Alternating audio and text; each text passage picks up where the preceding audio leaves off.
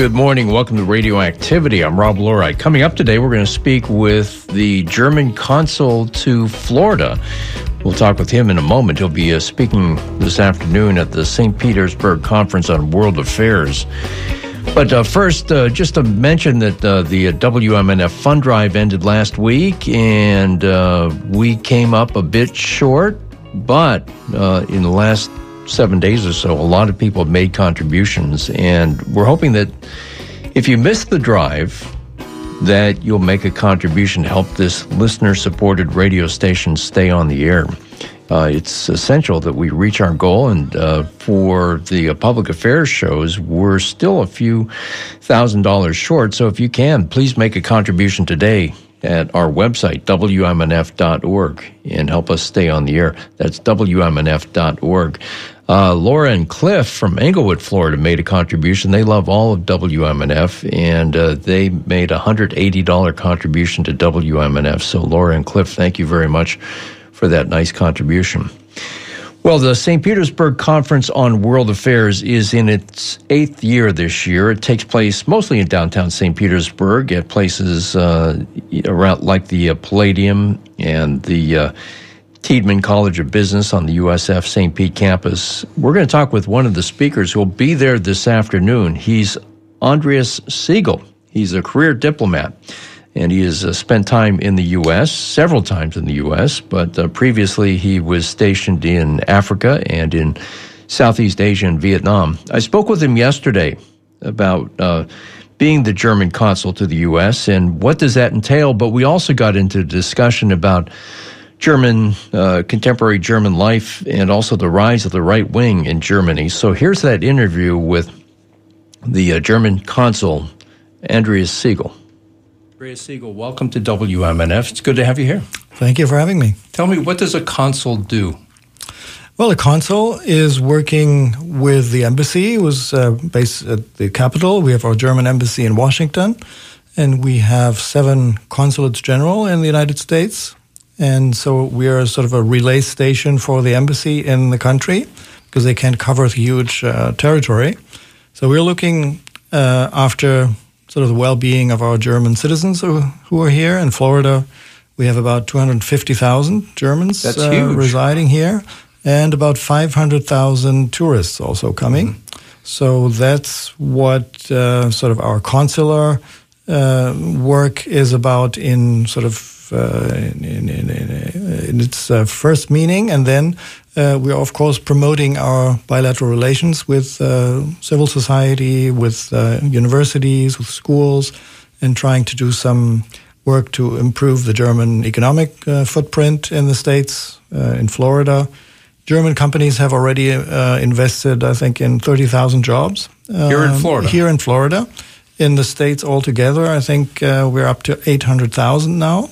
BMW is, for example, the biggest U.S. car exporter, and they usually export through Fort Lauderdale, Fort Everglades. I've seen that BMW plant in South Carolina. It's huge. Yes. And so the main quality of German industry are the small, medium-sized companies, not the big ones, actually. We don't have that many in Florida yet. But it's my wish that we can improve that footprint a little bit more. What's the advantage to a German firm to have part of its operations here in Florida? Well, it can have a number of reasons. For example, just to have to get the foot in the door in the American market, and the U.S. and Germany are very, very big trading partners have been a long time together. The EU and the US represent 50% of GDP worldwide, and apart from the European community, the US is the biggest trading partner for Germany. When you say there's 250,000 Germans living in the US, part-time, I assume. Well, more or less permanently. They're not just snowbirds. But some may also have different residences elsewhere. Yeah. Mm-hmm. Mm-hmm. Does that speak to the strong German economy? Definitely. It means that people have the means of doing that, and buying a home in Florida is not just very easy, not all the time, depending on where you go. But on the other hand, it also means that they have experienced in their life probably long winters, and they like the sunshine, and that's why they choose Florida. It's interesting. And I wanted to sidetrack just for a moment. Germany is a leader. Germany does have long winters, but it's a leader in solar power. Yes, actually, it used to be a leader. Now, I think China has taken over in that respect. But Germany is certainly in percentage of power supply. We are among the most advanced in solar technology as well, in the percentage of electricity altogether. You say that there's a lot of German tourists coming to Florida. What happens if a German tourist gets sick on their visit to Florida? Does the health care that they have in Germany, does it cover them when they come to the U.S.? Well, and that's the best case scenario, and we always advise tourists to do that, to have an adequate insurance before they come here. There are a number of tourists, however, who don't respect that advice and who think, well, everything will go well, we'll just go to the beach and nothing will happen. That can be expensive afterwards because, as we all know, U.S. health costs are quite important. Do they get sticker shock if they get sick and then get the hospital bill? I think so. And, our consular cases include indeed people who cannot pay their debt, among others, who have lost or have people that someone has stolen their passports or their credit cards and so on. And we try to find a means with their family at home and so on to repair those damages. Mm-hmm.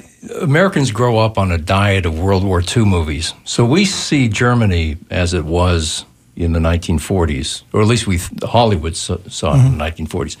What would Americans think if they were to travel to Germany today? What would they be surprised at if they saw Germany today? Well, I think they would be surprised that they cannot watch Hogan's Heroes on German television, but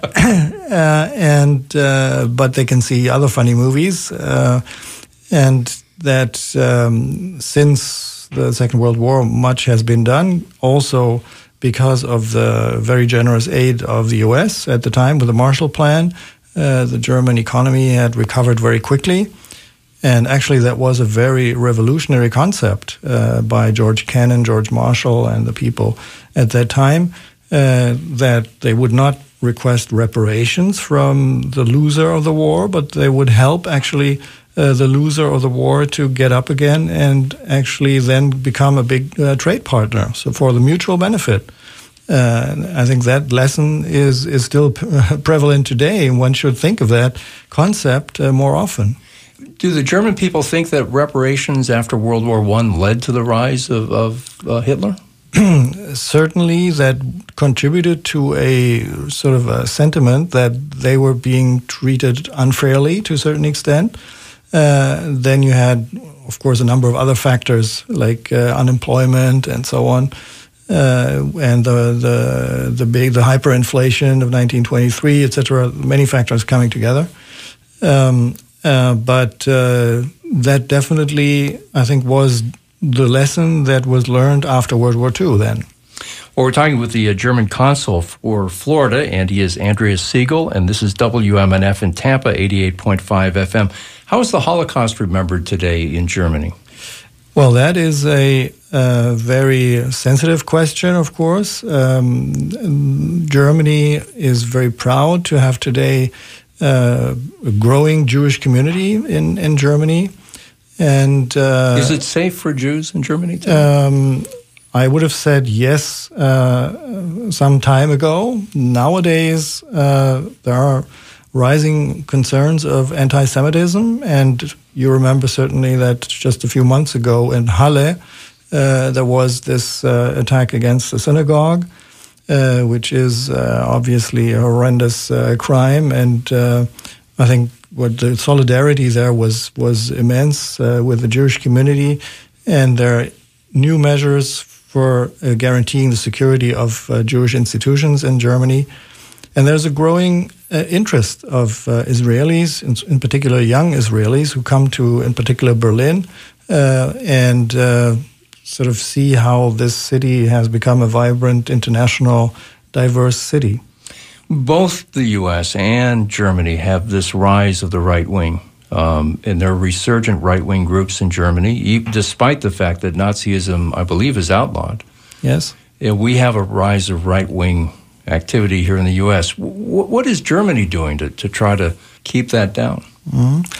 Well, in Germany, that has become a factor in politics, I would say, like 7 years ago. A small part, in the beginning, a very small party, AfD, which was based on two major sort of anti-attitudes. One was anti-Euro and the other anti-immigrants. These were the two sort of markers of that party. The Euro issue has been sort of diluted somewhat in the meantime with Brexit and all these different questions which have happened, unfortunately. But the migration issue obviously was becoming sort of the center of attention when in 2014-15 the chancellor allowed sort of 2 million refugees from Syria and from the big crisis, migration crisis, to come to Germany. Many people thought, in particular some communities, rural communities, thought they were not able to handle this situation. Nowadays, and actually for the past 2 or 3 years already, these figures have gone down dramatically. We have still between 150, 180,000 migrants coming to Germany per year. But that's a figure which the administrations feel is being handled well and can be managed. And the integration in particular of those coming from Syria is going very well. Most of them have been highly professional people, and they've been quick in learning the language, the habits, and so on.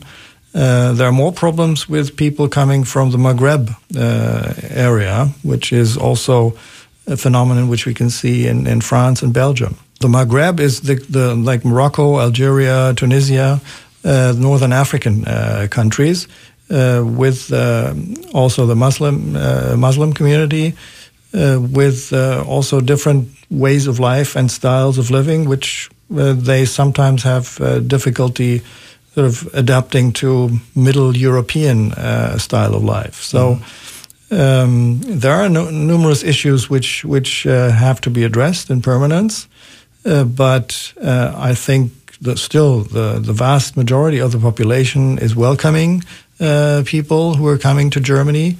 And if I look at my own experience, I've been working in a country in Malawi in southeastern Africa, one of the poorest countries in the world. And that was just after, I was there after the Mozambican Civil War. And there have been 10 million people in Malawi and 2.5 million refugees from Mozambique in Malawi. So just imagine 25% of the population you add to your own population. And that was admirably handled by, international organization, the United Nations Organization for Refugees, but also the government and the people. They welcomed these refugees, and after a few years, of course, they went back. Mm-hmm. What about the Syrian refugees? The fighting has flared up in the last few days in Syria, yes. But for a while there it was calming down. Have some of the Syrian refugees in Germany returned to Syria? Well, I think some at least tried, but the situation is still very uncertain. So I think most of them are really hesitating, and some are accommodating very well with their life now in Europe. As women get more educated, they tend to have fewer babies, and that's what's happening in all the Western democracies, is that instead of having big families of 5 or 10 children, now women are, if they're having a family, are having 1 or 2 children because they're family planning. Yeah. So how does Germany replace the workforce? Is that happening in Germany, and is that a problem that you need to develop a skilled workforce, but the existing population isn't replacing itself? Exactly. So there are these two factors. One is demography. The average German is 47 years old. I'm just coming from Vietnam, my previous posting, where the average Vietnamese is 29 years old. So that makes a big difference. And then you have indeed also the phenomenon that skilled craftsmen, workers, and in particular disciplines that are needed in technology changes that are going on, that not enough young people are interested in doing these things. So we are actively recruiting outside Germany also young people who are interested in particular professions to come to Germany and can be trained there. They have to learn the language, of course, but then they will take advantage of the dual vocational training, which is one of the well-renowned systems of learning. Tell our listeners about that, because a lot of people don't know about how Germany makes sure that it has both college-educated people and trade skills people. How does Germany do that? Well, the vocational training is being done in a sort of in a parallel way. You have the theoretical and in parallel the practical on-site training in a company. So there's a company which needs to agree to have an apprentice during that time and also to pay that apprentice. So they're not just unpaid interns. No, they're not. Paid. They are not unpaid. They get. It's a very modest sort of minimum wage issue. But anyway, they get an allowance. They get paid, and at the same time, they are studying sort of the theory of their profession. Does Germany have a minimum wage? Germany has a minimum wage, but there's always debate about whether it's correct at that level or not. So it's now approaching the €9 or so, but there is a current debate on increasing it again. But that's, I think, everywhere. Any country which has a minimum wage, there's a permanent discussion of adapting it. Yeah, as we do here. Well, we're talking with the Consul General of the Federal Republic of Germany. He is Andreas Siegel, and this is WMNF in Tampa, 88.5 FM. You're going to be speaking in St. Petersburg this afternoon at the St. Petersburg Conference of World Affairs. What are you going to be talking about?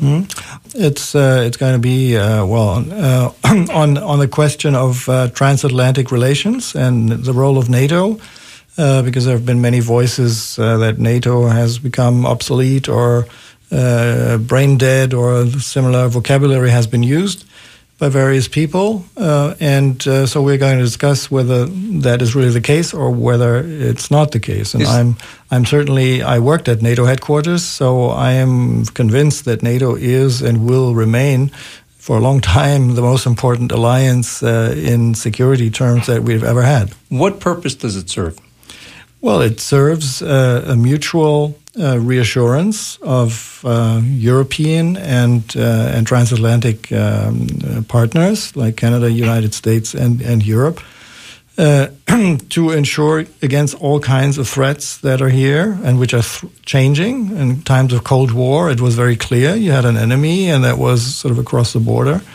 Of course, there were conventional and nuclear threats. Today, you have biological, chemical, cyber, space, and all kinds of new threats, including terrorism, of course, which is a major change of the threat perspective. And so the NATO alliance is working together inside to protect itself with a mutual assurance that everyone will protect the other in case of Article 5, which is the saying the state of emergency when really help is needed, but also in cooperation with partners outside NATO. For example, in Afghanistan, the Afghanistan force is consisting of, I think, 55 originally countries working in partnership with NATO. Is the source of these potential threats, is it based on nations or is it based on terrorist groups? Who's more likely to launch an attack on the NATO countries?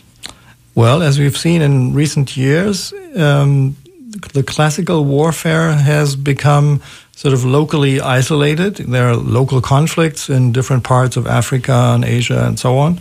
But the most advanced sort of types of warfare now are hybrid. They can have all the components, like if you look at the Crimea crisis, that was sort of a hybrid type of war, which was not declared. But as a matter of fact, it ended up in the confiscation and occupation of a territory which belonged to another country, which has been unprecedented since actually World War II. So do Europeans fear Russia? I mean, is that you're getting at Russia? So do Europeans today fear Russia? Do you fear Putin? Would you fear Russia if it didn't have Putin? Well, Russia today is certainly not a democracy as we would like to have a democracy. And the way Russian politics is being done, and in particular since 2013-14 with this Ukraine crisis, that was a big signal to the world that the rules of the game and international law will not be respected, or not under all circumstances. And Germany has learned a lot of lessons over the past centuries, in particular, that you have to respect the rules, international rules. And that's also in diplomacy. If you want to have success in diplomacy, or if you want to achieve something, you need to talk on the same level of playing field, and then you have to make compromises, and you have to try to do everything to prevent war. If if diplomacy fails, then you have the risk of getting into a war. Is it Putin that drives the fear? Well, it's the whole structure of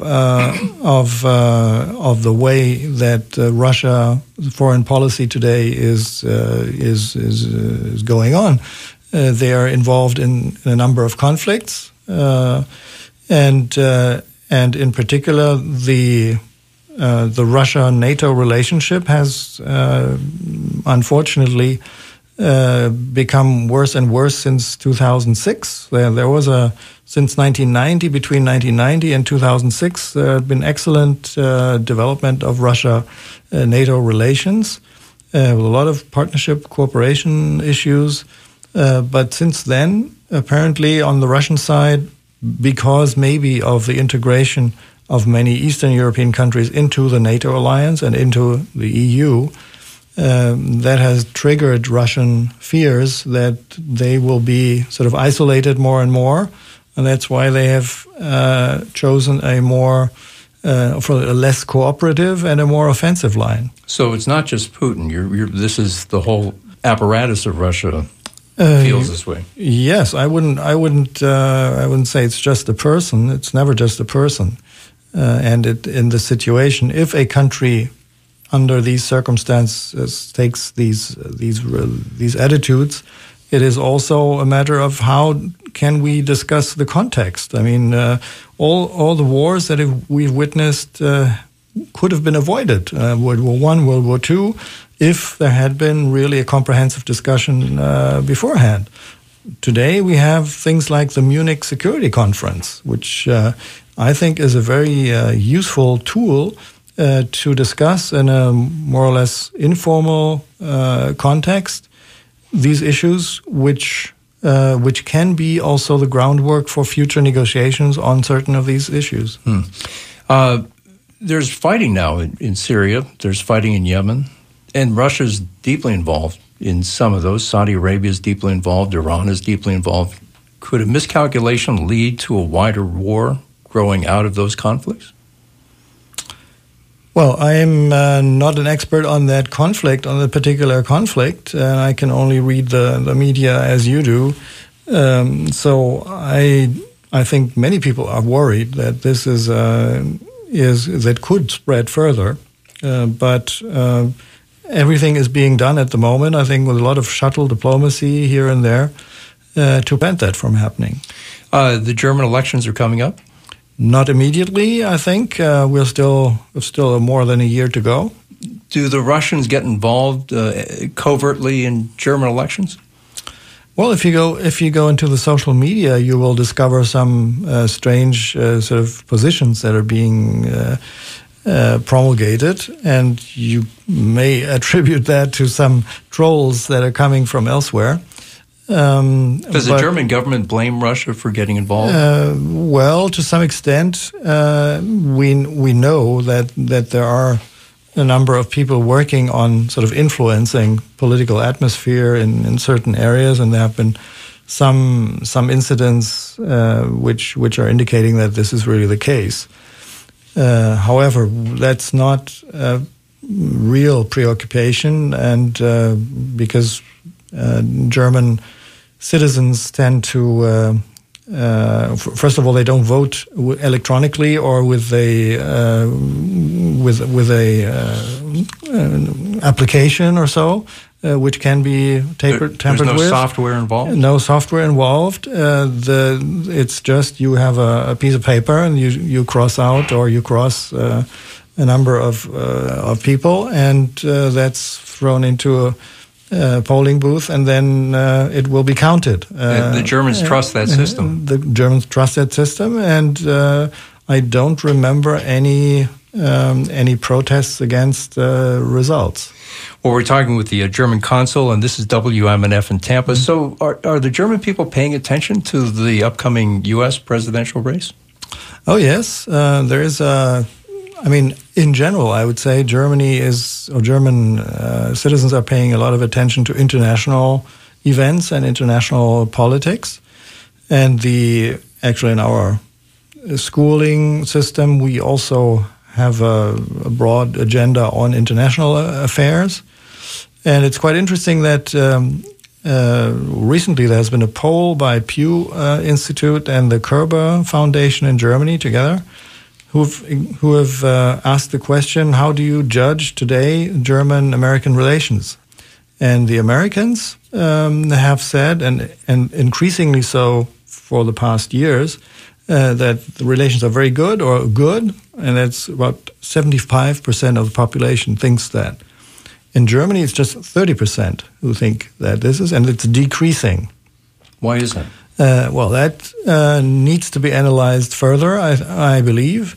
One idea would be on the American side that maybe the knowledge of what's happening in Germany is still a little bit superficial and marked by traditional positive things like quality products from Germany, Oktoberfest, all these sort of associations that you have when you think of Germany, people who have traveled to Germany, or the GIs who've come back. There are millions of GIs who've good memories of having been in Germany.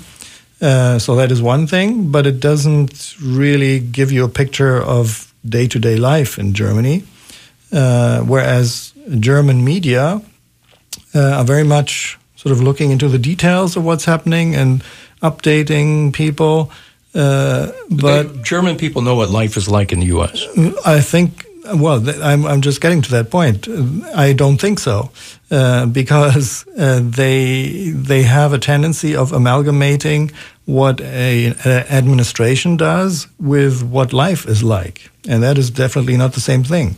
And that is why possibly the image of German-American relations is suffering from, well, things that you get to know about tweets here and there and measures of the government, which then influences sort of a judgment on the whole nation, which myself, as a diplomat, I am trying to fight against, this kind of lack of differentiation. I think that problem goes for a lot of countries, too. Mm-hmm. So one last question. How much does Germany spend on diplomacy versus how much it spends on the military? Well, I think there is a new trend that Germany is paying more for hard power, that is defense capabilities. As NATO members, NATO has pledged that 2% of the national GDP should be spent on defense issues. Now, that doesn't tell you, however, what you actually spend for NATO or what you spend for security. In Germany, we have a broader approach to security. We think that diplomacy and military capabilities have to go together. You have to have deterrence, of course, but you need to have also a crisis prevention capability and enough soft power and cooperation with others in training and in other domains. And that's why Germany is also one of the leaders in development cooperation with, basically all the countries in the world. We are meeting the UN 0.7% goal with a big GDP. So that tells a lot. And so we have the conviction that security is always a combination between soft power and hard power. When I asked you earlier about the Holocaust, I forgot to ask this, so if I could just add this. Was there much resistance in Germany to the Nazis, either during the rise of Hitler or during the actual period of war, when Germany was at war? Was there much resistance within the country to the Nazi philosophy?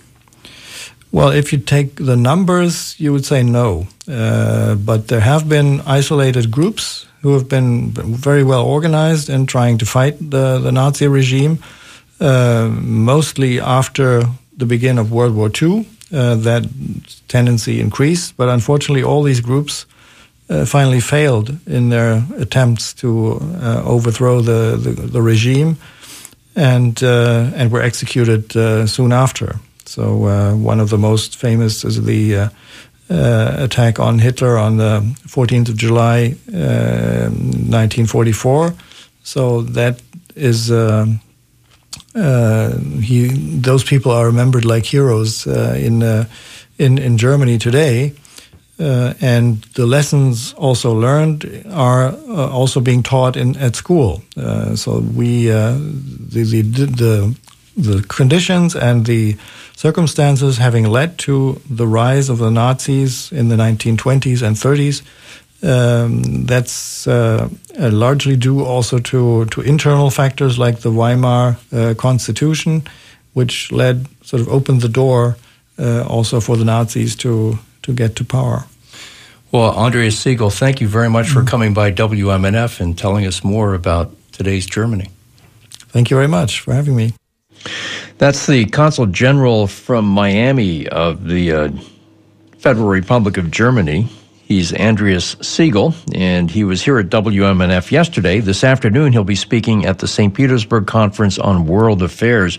All the panel discussions of the conference, which began last night, take place at the University of South Florida in St. Pete at the Student Center and also at the Kate Tiedemann College of Business. And you can find out the schedule by going to St. Petersburg Conference on worldaffairs.com. The event is open to the public, and there is no charge. Well, if you want to comment about what the Consul General told us, you can email us here in the studio. The address is dj@wmnf.org. Clark is our phone producer today. We're going to open up the phone lines in just a moment. Take your phone calls. Our phone number is 813-239-9663. And we are just, at least according to our webpage, we're just $19,000 short now from reaching that goal for the fund drive. So if you haven't yet made a contribution to WMNF this year, we hope that today is your day. We hope you make a contribution and keep this listener-sponsored radio station on the air. Our website, where you can make that contribution, is WMNF.org, WMNF.org. And we're just $19,000 short. We're getting very close now. Well, I'm going to mention a few other items that we could talk about, and let's see where the conversation goes. The first major test of billionaire Mike Bloomberg's presidential campaign plays out in the city of High Rollers tonight when he faces questions on the debate stage for the first time. Bloomberg is a last-minute qualifier for the Democratic debate in Las Vegas tonight, joining Bernie Sanders, Pete Buttigieg, Joe Biden, Amy Klobuchar, and Elizabeth Warren. All his rivals have participated in most of the past debates at this point, which may put the former New York City mayor at a disadvantage. The swift rise of Bloomberg's self-funded campaign has landed him in the top tier of hopefuls, although he won't appear on ballots. He won't appear on Nevada's ballot nor South Carolina's ballot. The first time he appears on the ballot will be Super Tuesday, which is the primary on March 3rd. Florida's primary is March 17th. Two Florida members of Congress are asking the federal Inspector General at the Department of Justice to investigate the high pay given to the chief executive of the Florida Coalition Against Domestic Violence. Tampa Congresswoman Kathy Castor and Ted Deutsch of Boca Raton say that since almost 99% of the Florida Coalition Against Domestic Violence funds come from federal dollars, they want an investigation into these allegations. Previously, the Times-Herald Bureau had reported that the agency's board of directors had approved paying its former CEO, Tiffany Carr, $7.5 million in compensation over 3 years. She heads a nonprofit. Documents turned over to the Florida House last week and obtained by the Times-Herald show that Carr was allowed to accumulate and cash in more than $5 million of paid time off over several years, while also receiving her salary, automobile allowance, and travel to and from her home in North Carolina. And so we could talk about this. Our phone number, 813-239-9663. Sean Kinnan last night on the MNF News and on the MNF website had an interview with a local CEO of a domestic abuse organization, domestic abuse prevention organization, and she was pretty outraged by this huge salary paid to Tiffany Carr. Well, a South Florida woman convicted in a $205 billion Medicare fraud scheme is among 11 federal inmates who were given clemency yesterday by President Trump. Trump commuted Judith Negron's sentence yesterday. She's been held in federal prison in Central Florida since her conviction. Negron was convicted in 2011 on 24 counts of conspiracy, healthcare fraud, and money laundering, among other charges. Federal prosecutors say Negron and two co-defendants carried out a $205 million Medicare fraud scheme in South Florida. And President Trump also granted a pardon and clemency to a Texas construction company owner whose family donated more than $200,000 to his presidential campaign. The construction company owner, Paul Pogue, pleaded guilty to underpaying his federal income taxes by nearly $500,000 and received 3 years probation. According to the Federal Elections Commission, Paul's family made more than $200,000 in donations to the Trump Victory PAC and Trump's official presidential campaign. Now, the president, when he was asked about this yesterday, said he did nothing wrong by granting these pardons. The Attorney General is a man with incredible integrity. Now, just so you understand, I chose not to be involved. I'm allowed to be totally involved. I'm actually, I guess, the chief law enforcement officer of the country.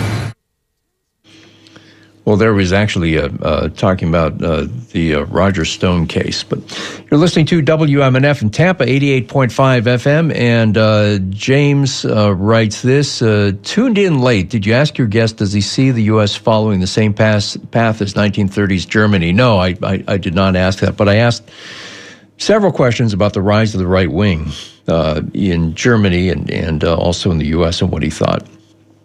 So, James,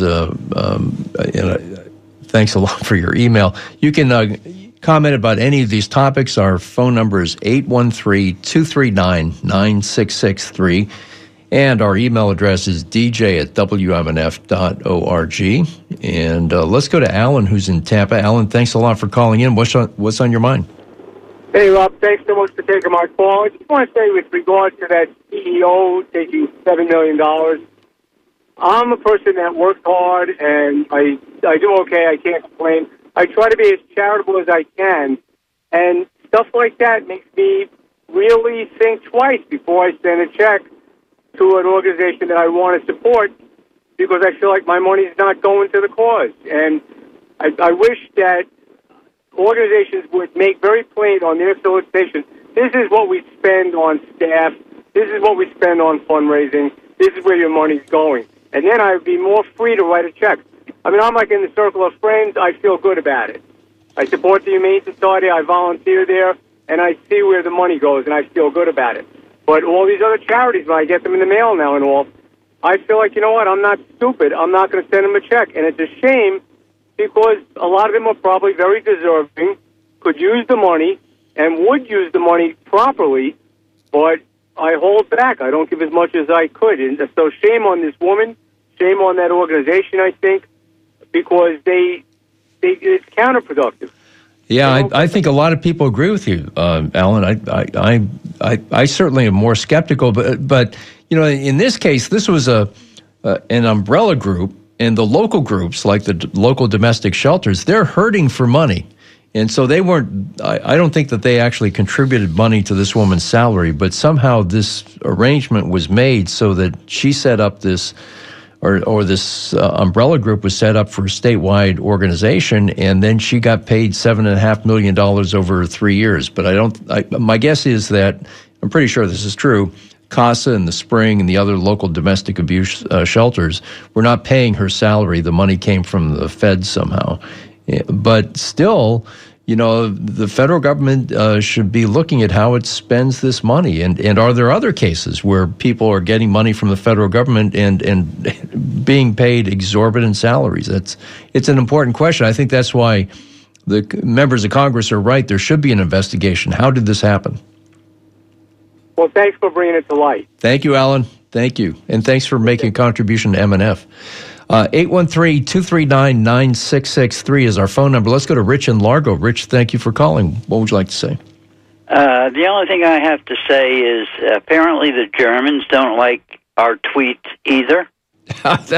He was being very kind when he did that. He was a very low-key criticism. I think he kind of beat you on tact. Well, because I've seen or I've heard you be so wonderful to some of these. But he was subtly saying that the German people don't like what's going on in the U.S. and that the tweets and what's going on in Washington with the president. He was subtly saying that. He never mentioned President Trump that section. Right. He had tact. He's a diplomat. He is. He gets paid to do that. Yeah, he does. He's got it down. Yeah. He knows how to say it and what to say. And I thought that was beautiful. That was the whole thing I got out of the whole conversation that I listened to with him was, and you were as normal, which is very good. But he had you beat on that one. Well, I don't mind being beaten by a professional diplomat. Right. But and especially a German who is putting down our fearless leader. Yes. All right, Rich. Thanks a lot. Thank you. Thank you. Great to hear from you, Rich. Thank you. 813-239-9663 is our phone number. Our email address is dj@wmnf.org. How this CEO of this domestic violence organization in Florida got $7.5 million, I think rankles everybody, no matter which side of the political aisle you're on. And I'm sure there's going to be more to happen, more fallout from it, thanks to the newspapers, because it was the Tampa Bay Times and the Miami Herald newsroom that first uncovered the high compensation for this woman. Well, again, our phone number is 813-239-9663. Email address is dj@wmnf.org. And thanks to Stephanie, who's in Ringwood, New Jersey. Thank you. And she's all of MNF, and she just made a contribution. Thank you, Stephanie. Remember, if you're on vacation down here, please take WMNF home with you. Just download our app. It's free. Just go to your smartphone, look in the App Store for WMNF, and the app will let you take MNF anywhere in the world. When you're traveling, if you're traveling to Canada or traveling to California or Michigan, you can listen to WMNF wherever you go. And let's go to Chuck, who's in Tampa. Hi, Chuck. Thank you for calling in. Hi, how you doing, Rob? I'm good. How are you? Good. I just was wondering with the debates tonight, right? I was wondering if the billionaire Oompa Loompa Bloomberg is going to get his milk crate to stand on at the debate. Yeah, what do you think? Do you think he should have a milk crate, or should he just... Well, if you put two milk crates, you got to stack them upside down so they're stable. Yeah. You know how if you stack milk crates the other way, they move. If you put them upside down, one on top of each other, he should be fine. Yeah. But I just wonder, because I know he had asked for it. Yeah. Well, it'll be interesting to see him on stage and how he's able to debate and how well he fights back. So Chuck, you're a President Trump supporter. What do you think about Bloomberg? I mean, would Bloomberg even sway you 1% towards voting for a Democrat, or you're an always Trumper, right? I'll put it to you this way: I think it's a disgrace. I would rather vote for Bernie Sanders than vote for Bloomberg, coming in there and buying his way in. At least Bernie stands for something. I mean, I would vote for Bernie before I voted for that guy. He has nothing in common with. He doesn't even talk. He doesn't even connect with the American people. Bloomberg. He just thinks he's going to buy his way. I think it's disgusting. Chuck, but there's no chance you would vote for Bernie, is there? If I had to have a choice. No, let's say that Trump was still in the race, though. If it was Trump and Bernie, Trump all the way. Yeah, okay. All right. Well, Chuck, thanks a lot, and thanks for bringing up the milk carton. All right, thank you. All right. 813-239-9663 is our phone number. Steve's in Tampa. Hey, Steve, you're on M&F. What would you like to say? Hi, Rob. Thank you. I wanted to comment on the caller who was talking about how you can identify the quality of a not-for-profit before you donate to it. I spent my career in not-for-profit fundraising. There's an organization called GuideStar, which is a website, GuideStar, GuideStar. They have every not-for-profit in the United States. They have their 1099 tax returns, which give all the information that that caller was looking for, what they spend money on, fundraising, etc. It's very telling because I get the calls too. You can usually tell if a professional caller is calling, they're going to take quite a big chunk out of your donation.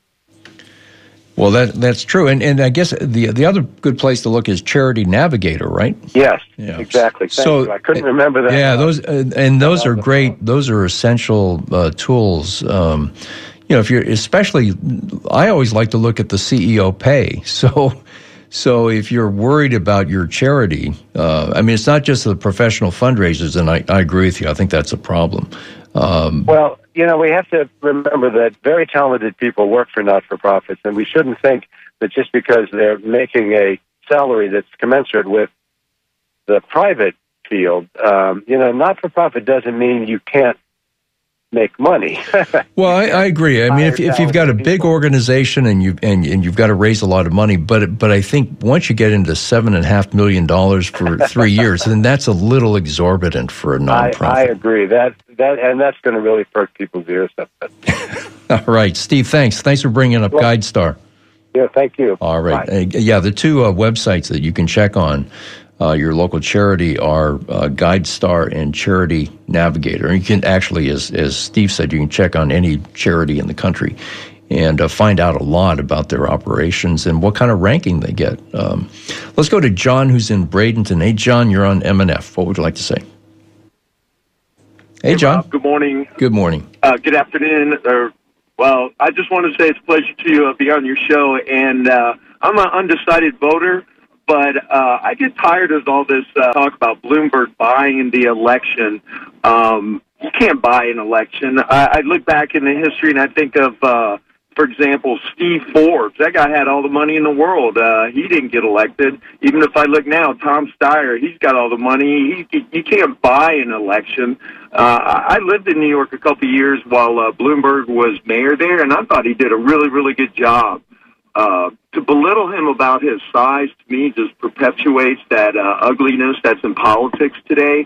Quite frankly, when the world is burning and we've got so many things going on, it's the size of a person's heart and intellect, not their physical stature, that I'm interested in leading the country. Yeah, you're right. That was a cheap shot, and I should have taken issue when Chuck made that. I always know that Chuck is going to be sarcastic, and so, but I probably should have not let him make that cheap shot. Do you think that Bloomberg could fix, if the world is on fire, do you think that Bloomberg has the talent and the intellect and the capacity to fix some of the major problems that we're facing? You know, I think that's a great question. And for me, Bloomberg is not really the answer, but I think he could serve as a interregnum between what's going on now and, say, somebody like Mayor Pete in a couple years after he's kind of matured a little bit. And we got opportunities for people to step in and complete this job because, quite frankly, you know how it is, Rob. We didn't set the world on fire in a day, and it's not going to take a day for us to put it out. Yeah. But, you know, it's you know, I know people get tired of hearing it, but as long as we have politics of contention, as long as we have, you know, that divided aisle, we're not going to get things done. And so Bloomberg, to me, deserves a chance is all I'm saying. I like I say, I'm an undecided voter myself. But all this stuff about him buying the election, I think, is foolishness. I don't watch much TV, but what I've seen is a competent job with his advertising and really, in my opinion, kind of an intelligent move. Why should he jump in when there's 24 candidates? You know, he bypassed a lot of that stuff and has risen in the polls. It seems to me like his strategy is working well, and we should kind of like take that into consideration, not this kind of like cheap dismissal of he's buying the president or attempting to buy the presidency. And John, quite frankly, how else do you get it today? John, as an undecided voter, what's the number one issue that you want the next president to address? Is there something that you want them to look at? And go ahead. Personally, I really like what Steyer has to say because I can really get behind what he's saying about taking the problems that we have with our environment and using that as a unifying factor to move forward. And I think that's such an intelligent way to achieve this, but I just know that may not be the most practical thing on people's minds. So, you know, I understand. Hey, just by the fact I'm an M&F listener puts me on the fringe anyway, you know? I don't think so. There's a lot of you'd be surprised how many mainstream people listen to M&F. You're not a fringe. So any chance you'd vote for Trump? You know, there's really no chance that I would vote for him. And even if there were, the number one thing that Trump had, besides all the obvious, the number one thing that's let me down with Trump is that he talked all this infrastructure, and I'm not seeing any of that. So that was kind of the one position that I supported him on. But especially now, after his pardons of yesterday, the day before, with Blagojevich, my jaw just hit the floor on that one, to be honest with you, Rob. Yeah, those are amazing. All right, John, thanks a lot. Thank you. All right, hey, thanks, man. Enjoy your show. Thank you for saying that. Well, we got a bunch of emails in. I'll read a few of them. Kevin writes this. Does anybody know how much the CEO of the Red Cross makes? Is it $300,000? I haven't looked that up recently, Kevin, so I don't know. And let's see, some of these other emails, some are compliments. I'm not going to read those. 813-239-9663. Let's see, this one from El Haven says, Bloomberg seems to be rising quickly. I fear Bernie is getting sabotaged. I almost feel like it could come down to people picking between the lesser of two evils, writes that person. And then Peter writes this, what's your beef with Bernie? Why is he not your number one candidate? I don't know if who Pete's directing that to, but Pete, thank you for that.